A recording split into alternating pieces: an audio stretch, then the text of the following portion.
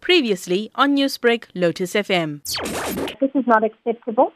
We are trying to build an institution that will implement the turnaround. I'm sure you know we've just received the bailout, so we need to obviously have an effective institution.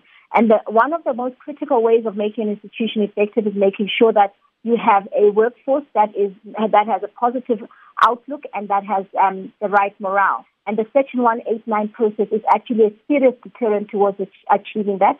And as such, the Section 189 process needs to be stopped. In terms of the numbers, you say it's a minority view. Help us understand how the split is looking right now.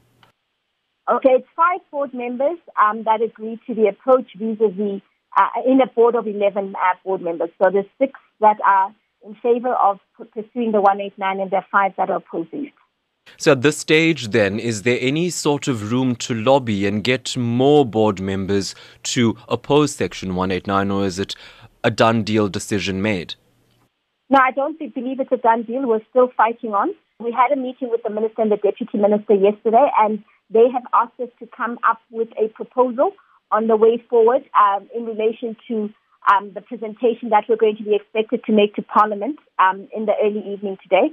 So we are expecting that in the board meeting prior to the parliamentary presentation that we will still be able to implore other board members to see reason. And ma'am, forgive me for asking you this question, and I don't know if ethically you'd be able to answer it, but I'm going to try nonetheless. You've cited your reason as to why the 5 board members believe that the process should not be rolled out. What is the reasoning of the other 6 as to why it should be rolled out? Look, I think I wouldn't want to paraphrase incorrectly what their views are, but what the premise from which we started on this matter is a simple one. We obviously received the bailout. We needed to come up with a turnaround, and one of the two biggest cost drivers that have been identified by the SABC is the cost of signal distribution and the huge salary bill. So in light of the huge salary bill, then there was a discussion around how we can actually bring down the cost in relation to the salary bill. And it was then we started exploring different alternatives, and obviously the issue of Section 189 then came onto the table, even though it was not put as 189 initially. It was just said that they would canvass different options. So what are you proposing then as an alternative to Section 189? Could you take me into your confidence as to what you're going to be putting forward? No, we believe that there needs to be further consultation with the unions. There needs to be further consultation with all staff and third parties.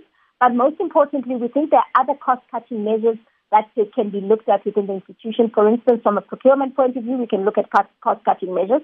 But over and above that, from an HR point of view, we could look at a freeze on bonuses. We could look at a freeze on salary increases.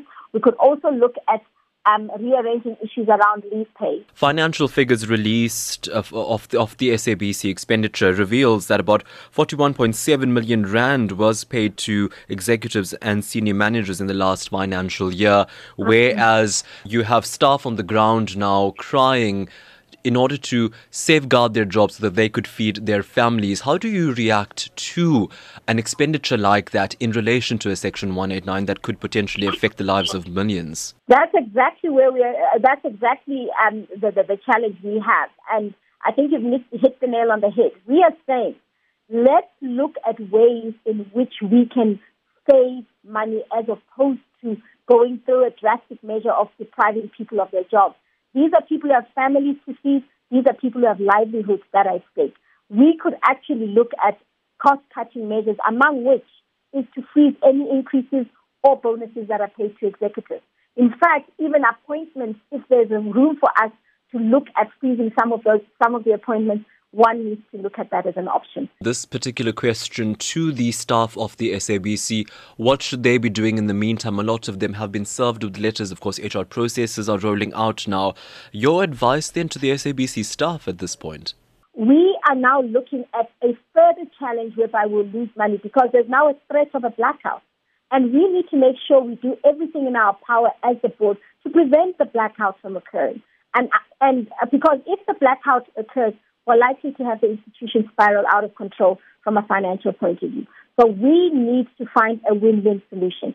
And those employees who have received the letters, please let them allow the board to continue to engage in this matter.